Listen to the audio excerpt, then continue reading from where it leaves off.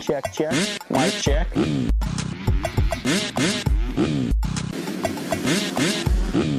Fly racing.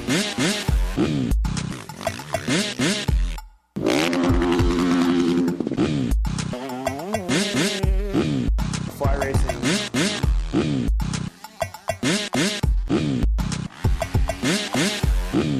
Fly racing.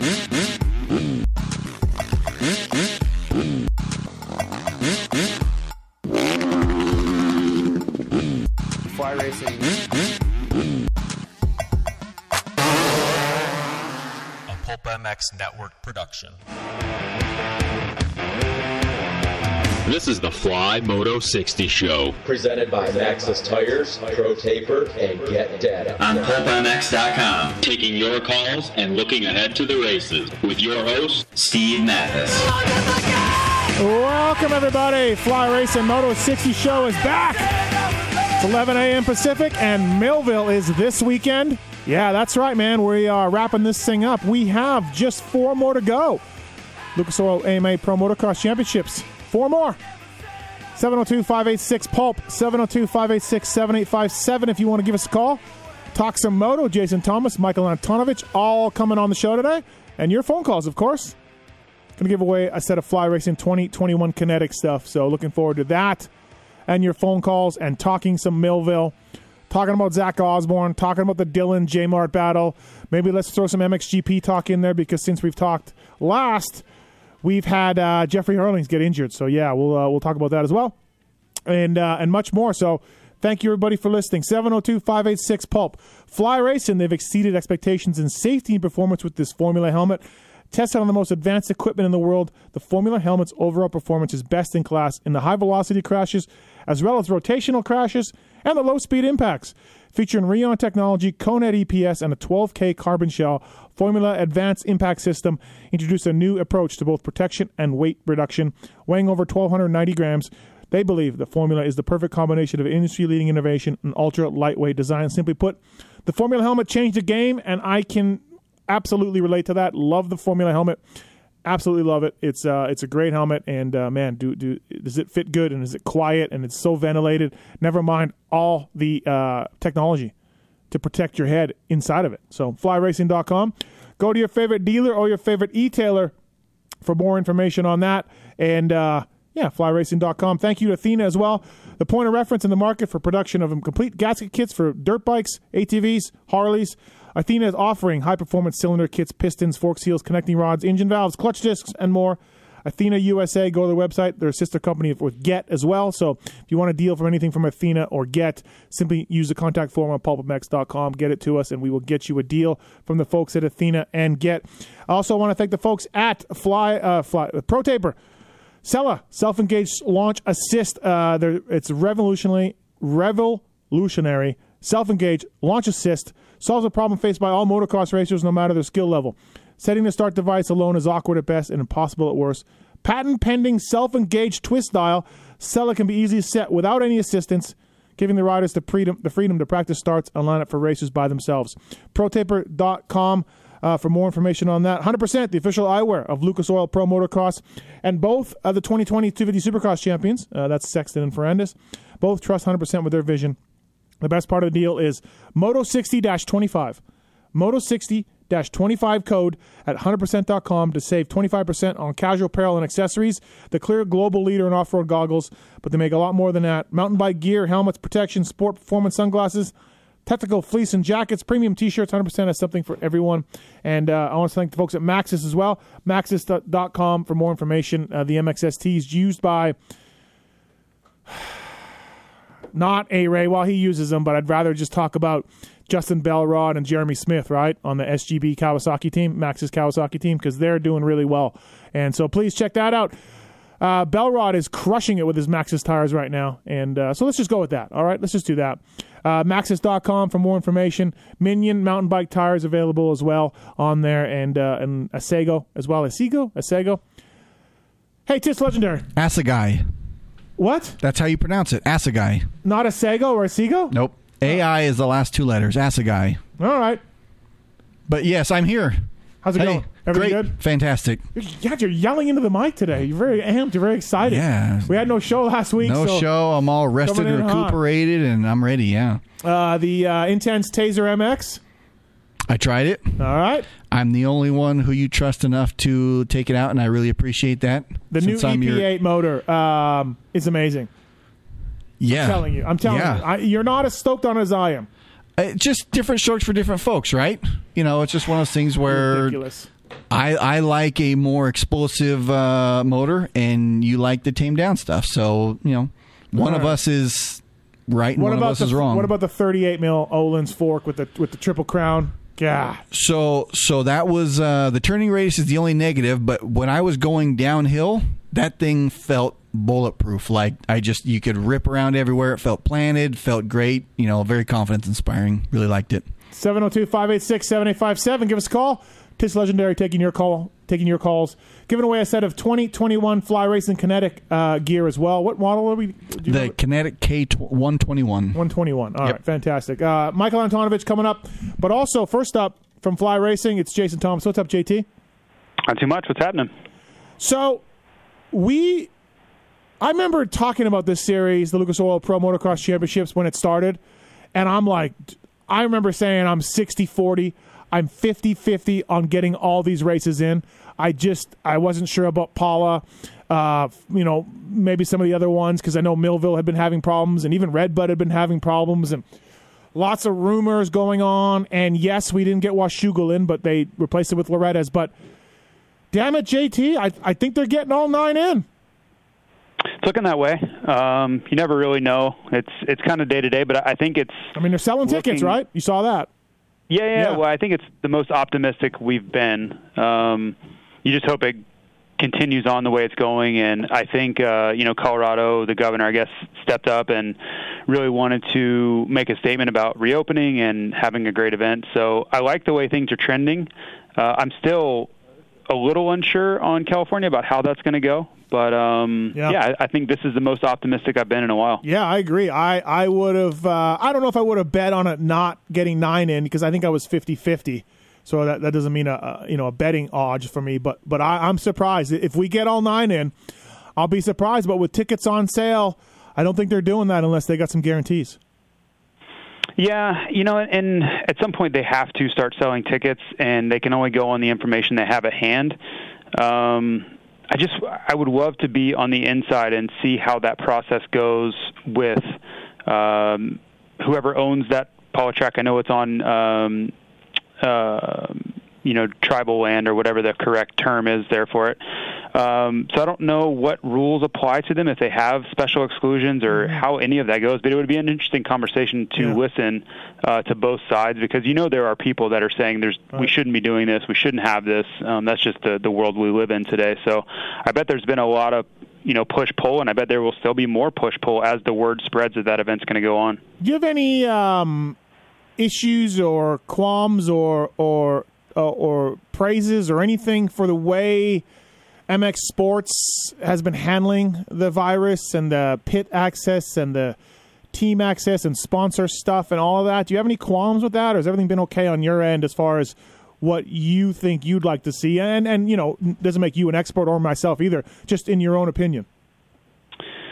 I really don't, because I don't know the rules and regulations that they have had placed upon them. So, as just an observer, I think it's been pretty smooth so far. I think we are fortunate that our sport isn't under a microscope, because I think we're allowed to get away with things that normally we wouldn't be allowed to get away with. And I think you can agree that it's been much more relaxed than, say, Supercross was, like Salt Lake. Yeah. So I don't know the difference there, if the months of difference, the COVID cases going down and things seeming a little under control change that, or if it's just a smaller series with less spotlight on. I don't know, but it definitely feels different than Supercross did. And personally, in my own opinion, I'm okay with that. I have not felt endangered at any of these races, and I'm just glad we've got to attend and get them in. No, I'm with you. I'm not going this weekend or next weekend. But nothing to do with Corona or the way the series is going. Just, well, you know what? Actually, a little bit.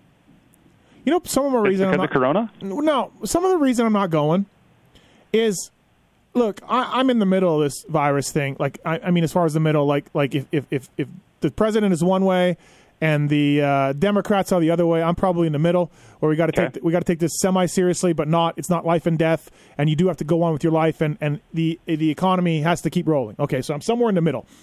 But honestly, I don't like wearing a mask all day. I don't like flying with a mask. It sucks. I don't like flying with a mask. I don't like doing all of that stuff. Now, I'm not saying don't do it. I'm not saying this is bullshit. I'm not one of those weirdos. I'm not an anti-masker. I get it. I understand it. I believe it helps. But I don't like it. So then I don't have to travel. You know? It's kind of where I'm at. Yep. So, I don't know. That's kind of where I'm at. So, I'm with you on the flights. The flights it has been by far the toughest part of this whole thing for me. So, I'm with you there. Flying just around the country on this last trip I was on, going to these races. It's a very long day, dude. My ears hurt too. Like, it's just totally. It's all of it. It was a very long day wearing that mask because you got to think about it. Once you get to the airport, it just never ends. No.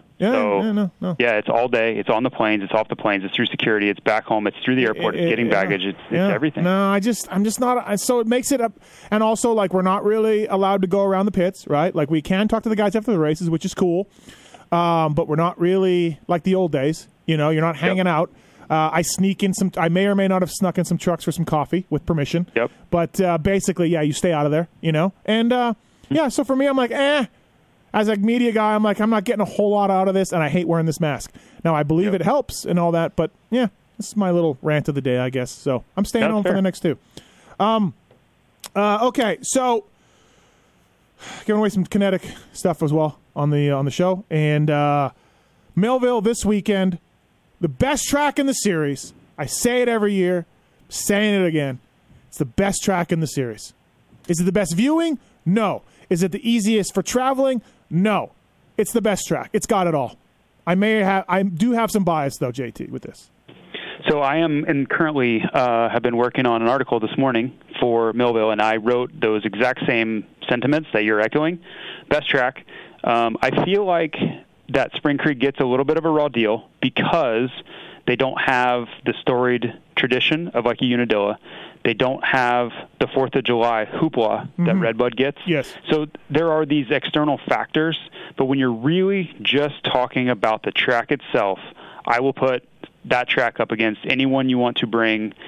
Honestly, I'll probably go global. I think there are some great tracks around the country, and around the world, but for me, Spring Creek is right up there. Yeah. It just doesn't have some of these other variables that, we've been going to these races for a very long time, so they're getting a little bit numb to us. So when it really comes down to it and you're just looking at the track, I think you're spot on, and we can actually agree on something. So that's reason enough to celebrate right there. Yeah, exactly. 702-586-PULP. Give us a call. Listen, there's a reason why Redbud, our buddy Tim there at Redbud, went and put in a section of sand whoops into his track because they were so awesome at Millville. And he tried to do that, a little bit of Millville in Redbud. And I get it. And I guess Millville went a little bit with the jumps, trying to go put some jumps in, going up the hill, but nothing like the leap, nothing at all. But fantastic track, man. Yeah, it's great. It's got everything. Do you like the addition, like going further up the hill and some of the things that have not always been there? Yes, I think that's great. I think it's fantastic. The year I like going up. I don't like going down. Yeah. Going down's really scary. I was just going to say, the years that they went down there, that was a little fast. Little fast. Yeah. But I do think it's great. Yeah, I think it's a really good track. It's got everything you need, and so looking forward to it this weekend. All right, so 450 class, you look at this points. Zach Osborne, 212. Marv, 184. Adam's 170. Okay, Adam passed Tomac the last round. Now, that's 42 points back of Osborne is Adam, and Eli's 47. Obviously, anything can happen, but to me, it's a Marvin or Osborne thing now. We're really getting down there. Osborne just left 2 races at Redbud with the most points combined out of the 4 motos at Redbud, and so he's put more points on everybody. And to me, without just a catastrophic failure, this thing's down to 2 guys. I agree with you. The only caveat, I think, is if if Tomac could rally the troops, and when I say troops, I mean himself, enough to go like 1-1, okay? If he could find a 1-1 at Millville, and then Zacho has some sort of issue, you see a mechanical problem, you see a crash where he is relegated to a 15th place, or anything like that, where he gives up a big gap in points in one moto, I think possibly Tomac could get back in this thing, but he's going to need a lot of help. And I don't mean just go 1-1 and Zacho goes 4-5. I mean more than that, where the momentum switches, everybody goes, we just let Tomac back into this thing. Outside of that, I really do believe it's down to Marvin and Osborne. And between those two, from everything I've seen over the first 5 rounds, I really believe Zach has a significant edge, and especially in the second moto, he has an even bigger edge. So I'll be honest with you, I was a little pessimistic on Zach getting this done just because it's a really tough series to win, and I didn't want to be biased because he wears Fly Racing and jump on the Osborne bandwagon too soon. But, we've been to these races. I've watched it very closely. I've watched his starts. I've watched his qualifying. I've watched his fitness. I like everything I'm seeing, and I don't really see any challenger that's going to come in and take all the momentum and be able to run him down from a full moto lead. Yeah. It's really going to be Osborne beating himself at this point, if anything. Otherwise, I think he wins it. Marv's had 3 straight races where his second motos have been noticeably worse than his first motos. Yeah, and that's just layoff. Yeah, that's just pure layoff, And I don't see Tomac pulling out a 1-1. I don't see that, right? I agree with you on that, but I don't see that where that's coming from. I don't either. I'm trying to not count out the 3-time champ. Yes. But this has been definitely a down summer. And you say a down summer, he won an overall. It hasn't been horrific. No. We just have such high expectations for Tomac. It's just been a touch off that. And for Osborne, he was over-prepared at the right time. And that's all it takes. It's, one summer where you come in and everyone else is, dealing with coronavirus and uncertainty on schedule, and he came in really ready, and he's capitalizing on it. Well, we've been in touch with him during the shutdown, and because of the way the Nationals were moved and then they were moved again and all that, him and everybody at Baker's Factory didn't really let up on their training, but Webb got hurt, and Marv wasn't 100% with the knee. So Zacho's the guy at the Baker's Factory that's really been there the whole time, grinding, and because they didn't want to stop. They didn't know, right? Yep. Yeah, and it really paid off for him. It didn't have to. It could have gone another way. He really could have put in all this work and had an abbreviated season or no season at all, and he would have done all this work for nothing, or even worse, put himself kind of behind going into the off season. But if you were drawing this up and is the perfect scenario for me to put in extra work when everybody else might be taking time off, this has been it. Right. A 9-race series that started pretty late, so he had a ton of time to prepare. And think about it, that also extended the layoff, right? If you're Tomac and you're going to take some time off after Supercross or any of these guys, that gave them more time to take off, and it almost kind of worked against them a little bit because they came in less prepared than maybe they would have if we had gone straight into outdoors. They would have been still feeding off of all that Supercross momentum where they had this time to take off. They lost a little bit of fitness, a little bit of motivation with Tomac having a baby and these things, and then you had Osborne who just kept his head down, and you're kind of seeing the results of that. Yeah, absolutely. I almost said Anderson in there with the Baker's guys. I almost threw Anderson in there. I was like, oh, yeah, wait. Can't throw Anderson. Yeah, it's crazy. It's going to take a while for us to get out of that habit. Yeah. I think AC can get on a little bit of a roll here. Raw speed, check. We know that. He's got that. But I think AC could get on a roll here. Again, championship-wise, I like just one of those two guys to do it because I think Adam will continue to make a mistake along the way. But when you consider Adam has 0 points in a moto and he's third overall, not so bad.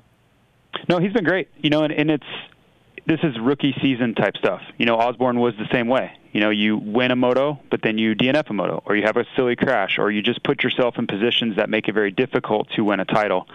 Brighter days are ahead for Adam. I think everyone can see that, and we've all been saying that for years.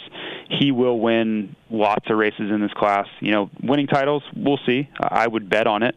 But I think to be third place in your premier 450, Lucas Oil Pro Motocross Championship, I think that's pretty respectable, and I think he will win motos. He'll win at least one more moto down the stretch of the last 8. 702-586-PULP. We got a few phone lines open. We are giving away some 2021 Fly Racing Kinetic gear as well. Thank you to Fly Racing, flyracing.com. Please check out your favorite e-tailer or dealer for more information on that and all the Formula helmets lines that they have. Pro Taper, 100%. Matthes, Athena, all on board with us also. And Jason Thomas on the line. Antonovich coming up, of course, here shortly. Okay, so Baggett got the second moto. AC's won a moto. Tomac's won a moto. Marv's won a moto. Osborne's won a moto. Barsha's won a moto. Gotta say, there's only one more guy to me, JT, that can pull off a moto win, and that's Sexton before the end of the year. Like, we kind of got all the players out of the moto winners, and if Sexton joins them, I will not be surprised. No, and I honestly thought he would have already won one. I really thought so, and I think you're seeing the same thing with AC a little bit, as just rookie mistakes in a class. You're racing against different riders, different caliber of riders on a motorcycle you haven't ever raced before, and just bad things randomly happen. But he kind of falls in the same boat as AC for me. That kid is going to win. I don't know when, I don't know if titles, but he will win motos. The kid is so fluid on the motorcycle, and I've been a little surprised at the mistakes. He has a little bit of Christian Craig in him, where everything is going perfectly, and then all of a sudden he's upside down, and you don't really quite know why. But I believe his ceiling is pretty high, and he will end up winning. So I think Honda made the right decision. They had the foresight to put him on that motorcycle early and get him locked up. And for me, I think the real question is, at what point does, I don't want to say rivalry, because that sounds probably more than it is, but I think there's going to be a pretty competitive spirit inside that Honda truck for who is the alpha going into 2021. Well, I wonder what they're going to do. So AC and Sexton are at James's place. They left the sandbox, right? Yep. Kenny did not leave the sandbox. Kenny, I mean, he just hasn't been riding, so it hasn't really come up. But is Roxon going to stay at the sandbox, and then now AC and Sexton are at James's place? Does Roxon move over with his two buddies? This is all kind of soap opera-ish stuff a little bit, but there's a question there. I wonder. It goes on, though. It definitely happens. I do not think that you will see Roxon and Sexton practicing together. That's my prediction. I've just been around it too many times. There's too much ego and too many I don't want this guy to see what I'm doing type stuff. I don't want him to see what my settings are. All those type things come into play when you have two alpha guys on the same team. And that's why we've typically seen a rider A and rider B work so well in the past. And I think Honda may have even thought that was more likely. But I think Sexton is kind of riding his own narrative here, where he doesn't want to be second fiddle to Ken Roczen. He wants to be the guy. So that'll be interesting to see. But, again, my prediction is I don't think you'll see them practicing together in 2021. Did I miss anybody else for potential moto winners? Is Sexton the only guy left? I don't think you're leaving anybody out. Right. Dino. Weather would be the one variable there. Right. But I mean, that's a pretty wide ranging group you have there. Yeah. That's the widest range we've had in a very long time. Let's narrow it down. You got Baggett in there too, right? Yeah. You threw Baggett in there. Does Baggett, Barsha, Sexton get two? Well, Sexton hasn't got one, right? I know. Saying But we're saying he's going to win one. We think he'll win one before the end of the year. We think. I'm iffy on winning one this year. Okay. I definitely don't think two. Okay. But I don't think you're going to see Barsha get two. I don't really have any evidence to back that up. He certainly doesn't deserve a comment like that. I'm just taking wild swings here. I kind of think you're going to see Zacho's starts pay off at some of these tracks. But the one factor we have to look at, too, is the weather. And I don't mean negative weather. I mean great weather. Yeah. So this weekend, you're looking at highs of like 65 and sunny, which from us talking to Osborne, he's not a huge fan of because he likes tougher conditions. He likes guys to fade, and he likes his fitness to show up late in the motos. So some of these guys might be able to hang in there when normally they wouldn't. So maybe that works in Marv's favor this weekend. Yeah. Maybe that second moto is a little bit easier on him if it's only, say 64 degrees in that second moto. Right. All right, let's get to some phone calls here for the Fly Racing Moto 60 show. Clay's got a gear question on one. Clay, what's up, man? Hey, what's going on? First of all, I just wanted to say I appreciate all the discount codes and stuff you guys put together. I ordered some product, and I was actually surprised on how much money I saved. But nice. My question was, so I haven't rode in probably a year, and I'm getting ready to buy some new gear, and I wasn't really sure on what line I should go. I think I have F16 right now, Okay. which I know is like the lower end, and it does all right. I really just bought it because I got a good deal on it, and it's something to have on. But I've lost some weight, and I weigh about 250. Okay. What line of gear should I be looking at? Where in the country do you live? I live on the east. East Coast. Okay. I'm going to definitely say kinetic. I was just doing, and the only reason I was asking is weather-wise, if it would make more sense for you to buy kinetic mesh, which is the vented stuff, or just standard kinetic, and that's basically just on temperature. But for your body shape and for durability and to take a significant step up, you would definitely want to go kinetic. And the great thing for you is it's only one step up price-wise too, so you're going to get a great deal. And obviously you can buy that all over, whether you want to buy 2020 or 2019. There are deals everywhere because that's a really high volume piece for us, so everyone kind of has it. But you're getting a lot of upgrades with that kinetic line versus F16. Leather panels. Two Velcro straps, you get better closure fit, more stretch panels. I mean, it literally is a race pant priced at a mid-price point. So that's an easy recommendation for me, and it's also one I love to give you because it's only one step up in price. There you go. Okay, Yeah. And that wasn't a bait, by the way, but No. Also, all good. lastly, so I actually kind of support my brother in riding. He took a spill and he raced, a high-end helmet, and we were going to replace it. And my question would be, is the formula rebuildable? Like, some other companies, they'll take in their helmets and, replace the liners and stuff. Is the formula that way, or is that something you're working towards, or? We do not do that. I know there are some companies out there that do that, and they have a facility specifically set up for that. For us, we are very particular about the EPS, and the unfortunate side of EPS is that they are one impact usage.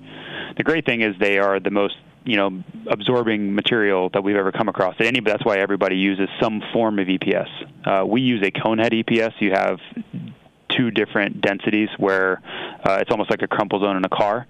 But to answer your question specifically, no, we do not rebuild them. We try to help out along the way if there is some sort of incident. But with a helmet, it's obviously the most safety-related item that we sell. We're very, very careful with how we approach that. Cool. Thanks for the call, Clay. Appreciate it. All right. All right. Thank you. So you're telling me some companies will take the EPS and rebuild it in their helmet? I have not seen them particularly do it. I think they replace a few aspects of the helmet. But that's a pretty cool thing. I don't have a problem with the aspect at all. I'm sure they do a great job with it. It's just not something that we particularly do. Anytime you get into stuff like that, the first thing I think about is liability. Yeah. And I get really nervous about somebody sending their helmet in, we fix it, and then they hurt themselves. Not to say that ever happens or could happen or would, but that's the first thing that crosses my mind, and I would be like, I don't even know if I want to go down that road as far as a brand. Right. Spencer, what's going on? You got a question for JT? Yeah.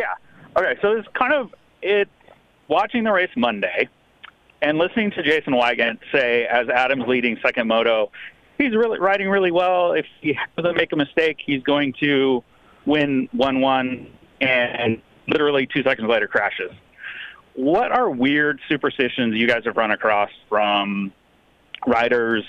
I mean, I ride and race at a low level, and I have superstitions, but kind of what are some interesting ones? I've seen a lot of guys drop a brand new helmet. They'll just drop it on the ground. So yeah, I've seen that. I've seen that. JT, what else? I can only speak from my personal experience, and I definitely had some. I had to wear specific knee brace socks a certain way, like the tags had to be facing a certain way. I had to put my goggles a exact certain way on my handlebars before the race, and when Dan was my mechanic, Dan Truman, as a lot of you know, I would freak out on him if he put them on a different way and just immediately move them. Like, it was just the dumbest little things like that Just little things that mean nothing, but it's all about when you line up and you go out to race, having the most confidence and like, okay, I've done every little thing, I've checked every box I can, and things are going to go right. And your own worst enemy. I created those little nuances and habits, and then if something's out of place, you feel like, oh my God, something bad's going to happen. But it's so dumb. Like, none of that is. It's all up to chance. But looking back on it, it's silly. But at the time, you take it so seriously, and it really just comes down to confidence. And Steve, you know better than anybody, riders and confidence is by far the most critical aspect of their game.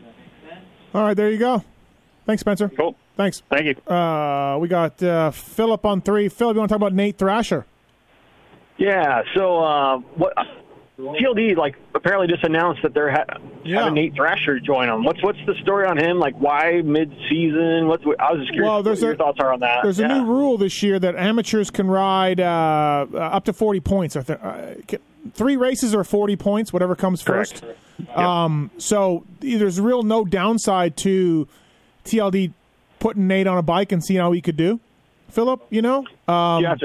So is he a big up-and-coming guy in the amateur? I've never even heard of this guy. You've never heard of Nate Thrasher? Yeah. JT, he's never heard of Nate Thrasher. Yeah, he's got an awesome name. Well, he kind of came out of nowhere 2 years ago at Loretta's and was winning motos by 40 seconds. No kidding. He was just killing everyone out of nowhere. And then the KTM guys signed him up right away, put him on the amateur program, and then he's just kind of been on the rise. So I did not know he was going to make his debut this summer because think about it, he raced the B classes, schoolboy and B at Loretta's.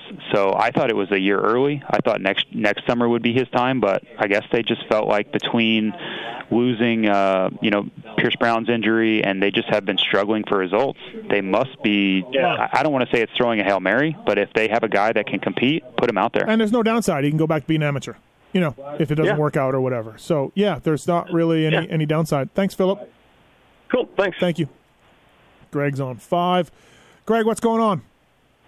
What's happening, guys? I've always wondered about the Maxima chain lubes. So they've got the chain wax and the chain guard. Yeah.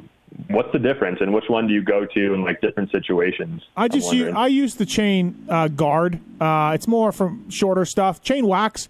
Off-road guys, if you got a long, it's kind of a stickier stuff. It stays on the chain longer. I believe the off-road guys like that kind of stuff if they know they're going on a 3-hour ride or whatever, Mm-hmm. It kind of coats the chain.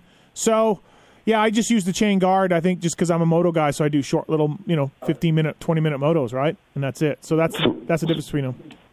Right on. Yeah, I've been using the chain wax, and I've never used the guard. And the wax always gets this gold film on my swing arm and rims and stuff. So, all right, I'll switch to the guard. Yeah, you switch to the guard. All right, thanks, Greg. Appreciate it. Thank you. Yep. All right, we're going to get Anton on the show here, 702-586-7857. We're still giving away that fly racing gear. Before we let you go, JT, so Jeffrey Hurling's crashing at the last round, or the round ago. He's out for a long time. And wow. I think the next 3 rounds, so that next 3-round stint at Mantova, I think he's going to miss, and then he'll be back. I thought it was 8 weeks. All I heard was the next 3 rounds, which could be that same time frame you're talking about with the way these stints are going. So crazy. Anyway, so now we're looking like Geyser or Antonio will get the title. Really thrown a series on its head. It has, and I could not be cheering for Tony Cairoli any more than I am. I will be actively fanboying for him. For those of you who are kind of neutral or don't know a lot about the series, you couldn't ask for a nicer guy than Tony Cairoli is. Very humble, does everything the right way, handles situations the right way, and for him to win a championship or have an opportunity to win a championship at this age, I don't know how you couldn't be on his side. And that's not to take anything away from Geyser. Geyser's great, but Cairoli, this would be such a great way to not end his career because he's going to race next year, but at least put a bow on it. Yeah, really, really cool. Sewer's riding really well too. It's a crazy class with Jeffrey's injury. You're just whoa, wait, and they're racing 3 times a week, so you're getting some pretty crazy results. Yeah, and it's really deep, and I don't want to be an MXGP fan, or like a honk right now, but you look at how deep their class is, and just some of the, watching online, some of the imagery, you just see like 10 guys in the background within like 5 seconds. You're like, oh my God, these guys just keep coming. And even the guys that are struggling, like DeSalle and Paul Ann and these guys, the caliber of those guys. So it's a great time to be, watching MXGP. Even the new kids that you mentioned, kids like Sewer, are on the rise, and they're getting into the mix now. But it's almost a blessing that Hurlings had to step away, because I think he had this title locked up, and now I don't want to say it's wide open, but if Tony or guys are running into any problems, it could be a multi-horse race down the stretch. Well, I think you're right about the depth. And it's because of the age rule. The MX2 is not good right now. Well, it's good, right. But you know what I mean? I agree with you. It's really weak. It is. And so their rule of forcing everybody to MXGP, which I don't agree with at all, is paying off in the sense of that. You know what I mean? And you're getting guys that were on the podium not that long ago in MX2, and they're barely getting top 10s, or they're unable to get top 10s. It's really turned into the MX2 classes the have and have nots, because the equipment difference for a guy like Frederick Vial, or that's his father. The hell is the kid's name? Thomas Vial. Yeah. I used to race against his dad, Frederick Vial, actually.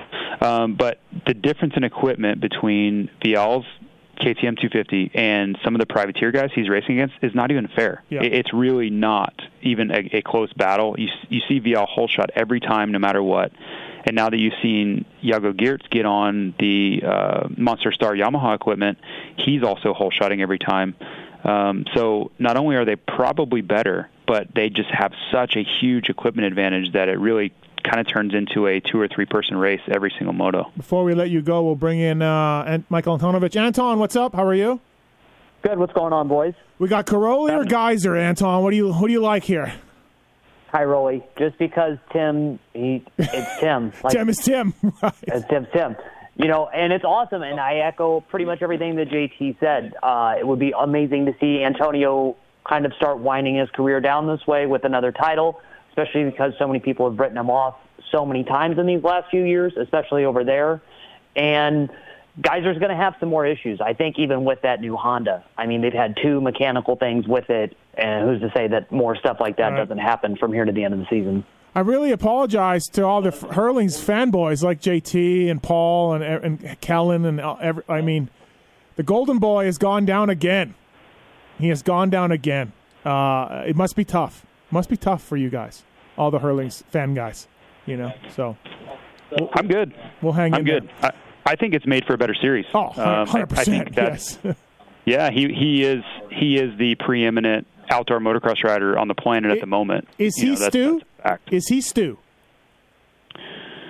Different. I don't think you can really compare them. Yeah, because Stu was both disciplines. He was untouchable. I mean, he went undefeated in motocross in a season, which is unbelievable. And then you just watch him ride Supercross, and you just visually can see that no one else is as good as him. So I don't know that you can put Hurlings on that level just because it's one discipline versus 2.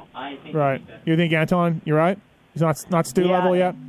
Well, and there's just so many other things to Jeffrey to Stu, because, James revolutionized how a lot of people ride. Not a lot of people have taken up what Jeffrey does with all the standing and how he rides sand. That's what makes him so remarkable, is that almost nobody can copy his riding style either.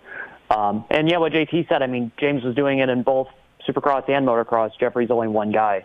This sounds like it was a big one, too. I don't know what you've heard, JT, but he sounds kind of shaken up over this one, just happy to be walking and hitting his neck that way. And it sounds like they're really, concerned that could have been bad. Really crazy crash. Really kind of nutty, right? Just coming in and just, God, you're just, odd. Yeah, and the surface didn't help. That track was so hard-packed by the time, that was the middle of that stretch or whatever, but it just got harder and harder and harder, and you could see that if anybody had a big one, they were getting hurt, because a lot of it was like a freeway by that point of the stretch. So fortunate, he's going to be fine, but yeah, I don't think you can take an impact like that on your head and have a serious impact on your neck like that and it not shake you up a little bit. All right, JT, thanks for coming on the Fly Racing Moto 60 show with Pulp MX Fantasy Show coming up later this afternoon. I'll talk to you then. Okay, guys. All right, thank you. FlyRacing.com, Pro Taper, 100% Matthes, Athena, all on board with us. Moto 60-25, the code to save at 100%.com on casual apparel and accessories.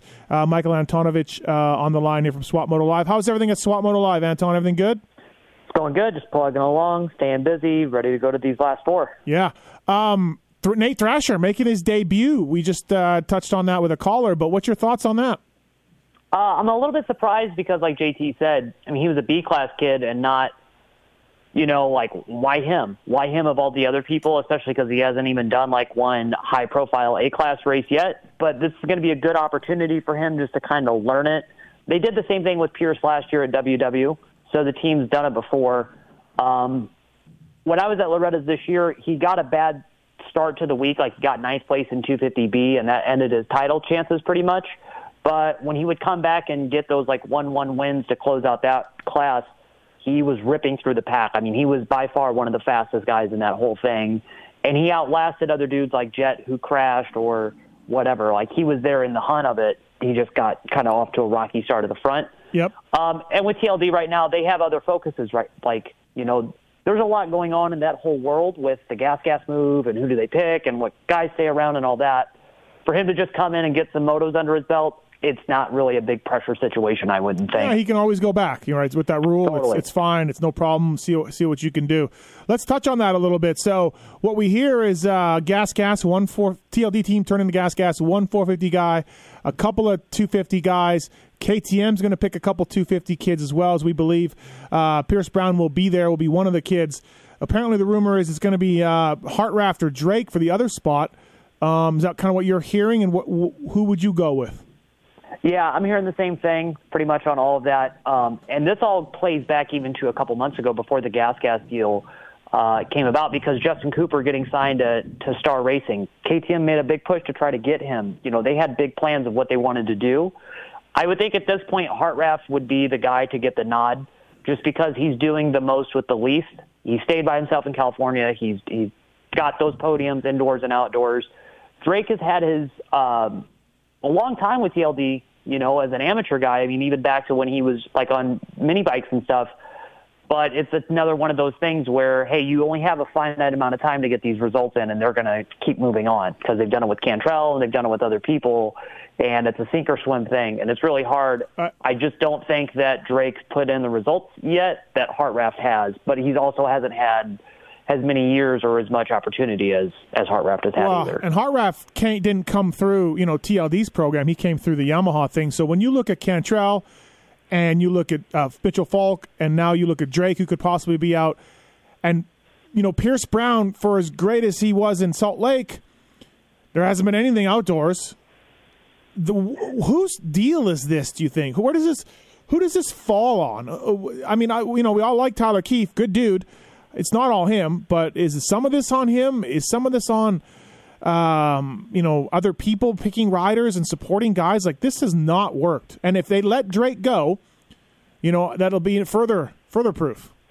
Well, and it's not just them, though, too, because if you look, directly across the pits at their sister company at Husqvarna, they have the same problem. They have so many kids coming up. Timmy's kid, Jalik Swoll that just got brought in, Styles Robertson. They have Mosman, Hampshire, Mitchell Harrison. Jordan Bailey. Jordan Bailey's gone, but yeah, he was all on that. All these guys that have come through, and like we said, they only get so many opportunities, and they have to make it happen then. And if they don't, or if something goes wrong, you miss that shot. And yeah, I don't know. I think it's just having two OEMs operating that way, and then having all the other OEMs, Team Green being so big, Yamaha having quite a big program, Honda having what they have through Geico. Yeah. It's what you guys have been talking about for a while, and it's what we pretty much all agree on. It's a very strange system that so much effort and so much money and all of this stuff gets put into amateur racing. It's insane. I think of the hundreds of thousands of dollars that have gone through these programs and what they have to show for them. It isn't good. You if you want to do that, you back off, save your money, support some pro guys, and then throw so much money at a Justin Cooper that let somebody else bring a guy up, Hammaker or somebody else, and just poach him. Just poach him, because whatever you're doing isn't working. And in addition to that, too, they're children. You're dealing with, you're putting all of this money into, 14, 15, 16, 17-year-old kids that have no idea really of what's going to go on. And we saw it with Adam, when he went from being a super mini kid to getting on big bikes and how much his body changed even as he was already a pro. It's putting a lot of effort on a very dynamic situation. That kid could change and change his mind, not want to be a racer anymore. He could have a big growth spurt. He could have anything. It's unreal to put that much money into a high schooler, essentially. There's no better indication of the failure of this system, and we're off topic now, but fuck it, Anton, I'm going with it. We're off topic. There's no better indication of the failure of this fucking system and these people and these teams than a guy like Mitchell Harrison, who's already flunked out of the program, right? He flunked out. He didn't make it. He had to go to Europe. He comes back. He's filling in with 3 weeks notice, 2 weeks notice, something like that. He's beating all of the kids outside of Jet. He's beating all of them. And he should, though, too. Okay. And that puts unrealistic expectations into those rookie kids coming in. And you guys have discussed this, and I've written about it in the past, for years. The age of the 250 class is so much older now that it's almost impossible for you to think that some 17-year-old kid straight out of Loretta that's only ridden a handful of tracks is going to come in and hold his own. Jet does it okay, but he's not, the wonder child that they were back in the 90s. Hold on, though. But Barsha did it. Kennard did it. RV. Right. None of those guys, to me, were I put Stu and Ricky and Alessi on another level from those guys I just mentioned coming out of amateurs. Right. Right. Well, but I mean, though, that's a more recent change. It's not been back to 2004 of the 250 class getting older. That's more been 2010 to now. Wow. A lot of guys hanging around. That's more of a recent problem of that shift happening. Because Shimoda's not working out. It's not, and so you can just go down the line with these teams. And so if you're going to give all this money and support for these kids, then you've got to say to them, look, you got a 5-year deal. If you believe they're the right guy and they work hard, you got 5 years, before you can get into racing men like Alex Martin and RJ and Ferrandis and these men, right? So and you almost have to have that outlook that you're dealing with a teenager. Yeah. It's the same thing if you hired some kid, 20 years old, to come in and work underneath you in the Pulp Empire. He's not going to know everything that you know right off the rip. Yeah, he might. So it's unreasonable to think that he should be able to keep pace with you when you've been doing it for so long. And it's kind of, you got to put him on a different grading scale. When it comes to the Husqvarna and KTM thing too, and I just did a podcast with Amart that just came out this week, and we talked about it a little bit on there, and we talked more stuff, a little bit off the record stuff, and from different people I've talked to, including Tyler Keefe. I almost wonder if KTM and Husqvarna should look at that Baker's program for these kids and maybe shake that up a little bit. You look at Hartraff, you mentioned it earlier, he's not been doing it, he's been in California. Now he's older and a little bit more of a veteran guy, so maybe that's not apples to apples. But I almost wonder, I did a podcast with Jordan Bailey, he got out of there. Amart's not a fan. When you're not working under Alden, I almost wonder whether it was Rattray, Rarick, or Brown, all good dudes, all nice guys, but I almost think the OEM should take a better look at that. You agree? Well, and then also, too, it's not like, hey, this is summer camp that you're getting brought into. They're also paying for their stuff. Yeah. It's not a free deal. No. Jordan, it's not like, you didn't just get a scholarship. You're paying to be there still. Right. Yes. And Jordan Bailey mentioned that in our podcast where he's like, dude, it was costing me a lot of money. And I wasn't making a lot, So I almost think that they need to revamp that a little bit and think about how that's not working. Obviously the guys under Alden, the direct guys, that's bang up right there, But anyways, interesting. You got a point. Mitchell Harrison getting these results and beating most of these kids when he was one of them should be proof that you don't need to do all this stuff. Mm-hmm. Just go hire Mitchell Harrison. Go find a next older kid who flamed out. Well, and on the Mitchell note, that's why this PC thing could be so important for him. Does he get brought back there next year? Who knows? It's a little early to say. Yeah. They have a lot of people in their pipeline that they already have rides with or are coming or whatever. But Mitch has taken chances on older guys in the past and then helped them reestablish their career. Yeah. Mitchell has podiumed. Mitchell has been, a top 10, top 5 guy. And now he's probably one of the more diverse guys because he has gone over there and done those European races. We had him on a press conference thing last night through MX Sports, for the pro racing deal. And he explained, yeah, dude, you learn a lot. And he went over there and he got humbled because the pace is so different. He expected himself to be a podium contender every race. It didn't happen. He knows now, hey, this is how you put the whole pieces of the puzzle together. He just needs more than 9 chances to do it. Yeah. I'm worried for these kids. All of them. I'm worried about all of them. Well, and I think, too, and I mean, not to completely just hijack this whole second part of your show, but how this year goes, how this whole offseason and financial things happen for every team is going to change. Hey, what amateur kids do get support next year? There's a lot of stuff. Do you make more? Do you put your sponsorship money into pro racing where it's going to be seen? Or is it, hey, let's dump all of this other money that we only have so much of into races that maybe get live streamed on the internet, and there's 2 or 3 Instagram pages that really pay attention to it? Staying with that team a little bit, and we got a full lines of phones here we're going to get to right away with Michael Antonovich from Swap Moto Live. Barsha's deal. Barsha was pretty much done deal. Go over to ride the 450 for gas. And I think for maybe the only time in the sport's history that I can think of, an OEM actually matched their right to first refusal. They actually did it. I couldn't believe it. So now Yamaha's going to have AP, Dylan, and Barsha. And this has never happened because when a rider signs a deal to go elsewhere, it means he wants to leave, and every factory team just goes, yes, let him go. He wants to leave. But not Yamaha. They're keeping him. Odd deal for sure. But if you're Barsha, look, you're doing okay on the Yamaha. Salt Lake Supercross didn't go well, but you're doing okay outdoors. You did okay for the most part in Supercross, and you're making more money because you can do your gear. Why not stay? Mm-hmm. Right? Yeah, why not stay? And Justin only has so much time, too, left in his career. He knows it. He's even said in interviews, hey, I have to make a run at this now if I'm ever going to do it. Why would you take that? Now he's completely missing out on a year of trying to learn to develop a bike that he's never ridden before. He just goes into 2021 with even more knowledge of what this YZ450 does already. Right. Because every guy goes through it. Every time you switch bikes up, it does take a little bit of a learning curve to figure out where you're going to be. And it's completely different than anything he's ridden in his entire pro career. He's always been on aluminum chassis. You hear anything about Dungey's deal at all? Any further along? Setbacks? Anything? No, not really. And it's weird because, when you talked about that at Redbud, I was like, wow, okay. I think a lot of people know that Ryan's trying to figure out what he wants to do. And so for it to come back in this way would be cool. It's always cool to see when the legends come back, and so many guys have.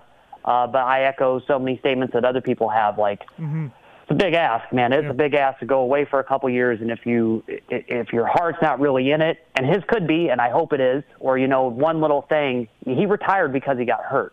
He got scared of his neck injury. Mm-hmm. Those fears of being injured don't go away. No. That's always something in the back of your mind. And ask any racer, the day you start riding scared is the day the big one happens.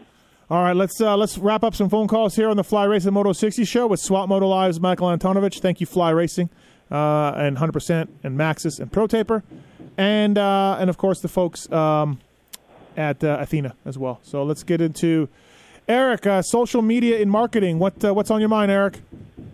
Hey guys, I just wanted to try to hit you while Anton was on because I like his opinions on things like this. I follow a lot of riders on various platforms, and including, American riders, MXGP, and your favorite sport, MotoGP. And I really see there's this fundamental difference in responses to riders' posts based on what you see in the American circuit versus, say, MXGP.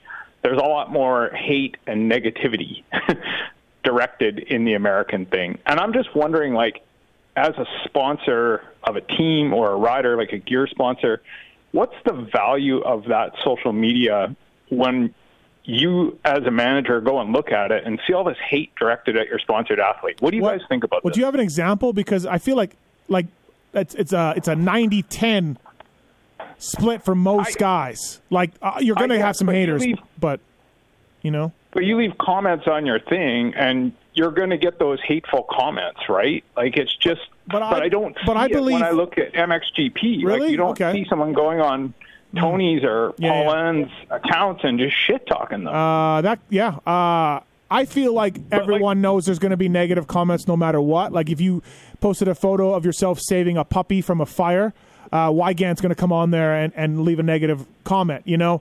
So I don't know. I feel like that's how people think. But what do you think, Anton? And maybe have you noticed, Anton, the MXGP guys not getting as much heat?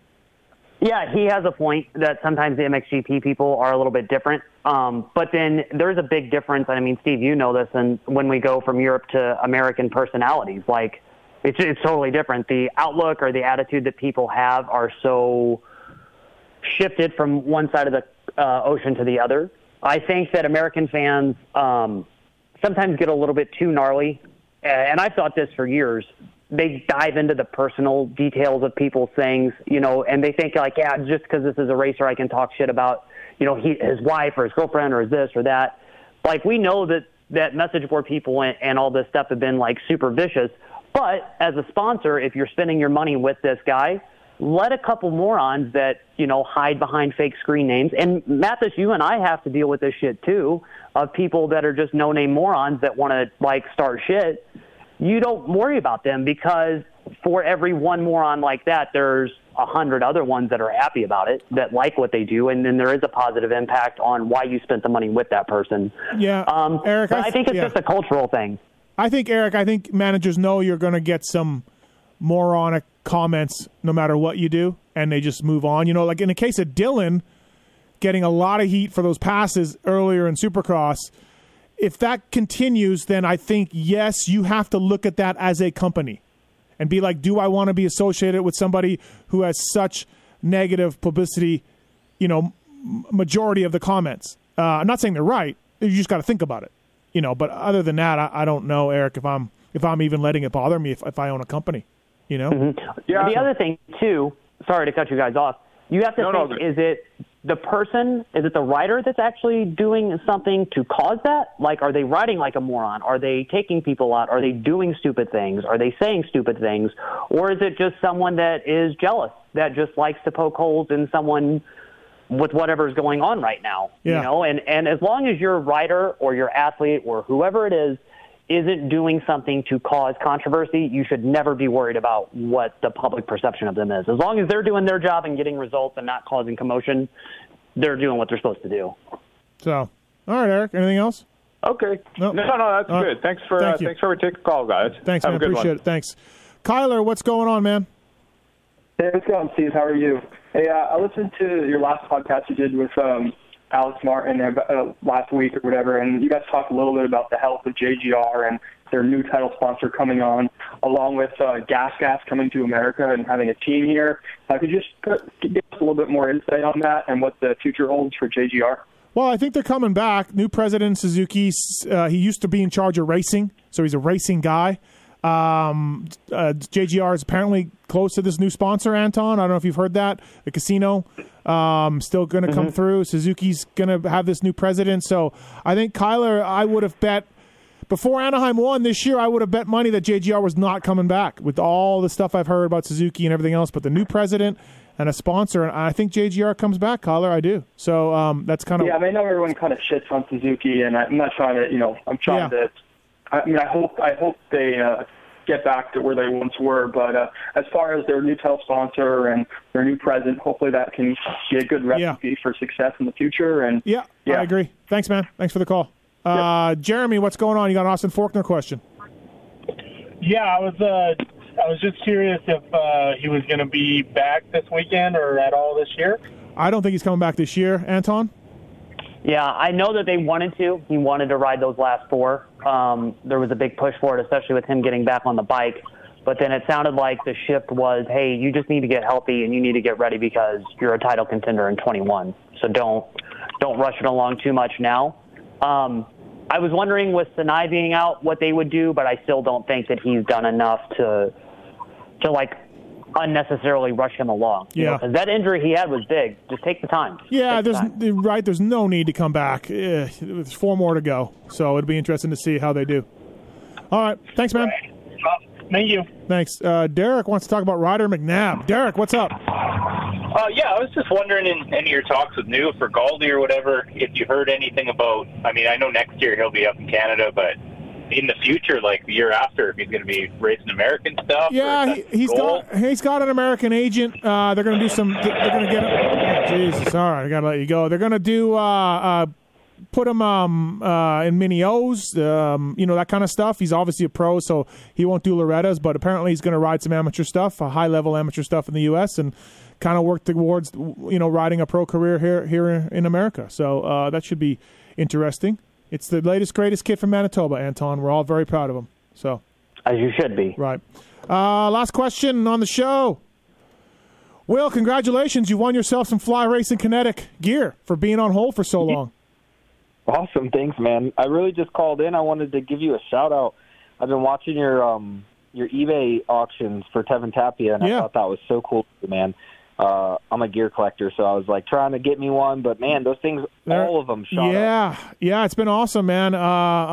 It started with Chiz saying, hey, auction AC's jersey off for Tapia, and I said, okay, we can do that. He won Pulp MX Fantasy one week, and then it snowballed into everything, and even Kyle, ET's bus driver, said, hey, I got some gear for you. I'm like, I didn't know you knew anything about this, and they got me gear, and so yeah, it's awesome, Kyle, that we're able to do that for Tevin. I think it's gonna be over $20,000. So, that's all. Yeah, so stay on hold. We'll get you some Fly Racing Kinetic stuff. All right. I appreciate it. Thanks, no problem. Thanks for calling and being on hold for so long.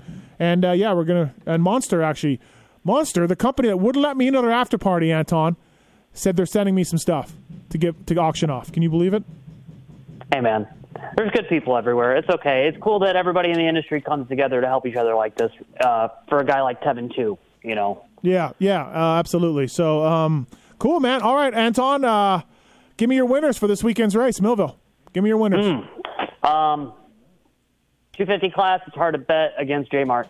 Home track, he's really been moving everything forward that way. And he knows this is his time to really make a big impact on it. I think Ferrandis really puts in a big charge to try to pull things away, but it's home race advantage for Jeremy. So I would give him 250 class.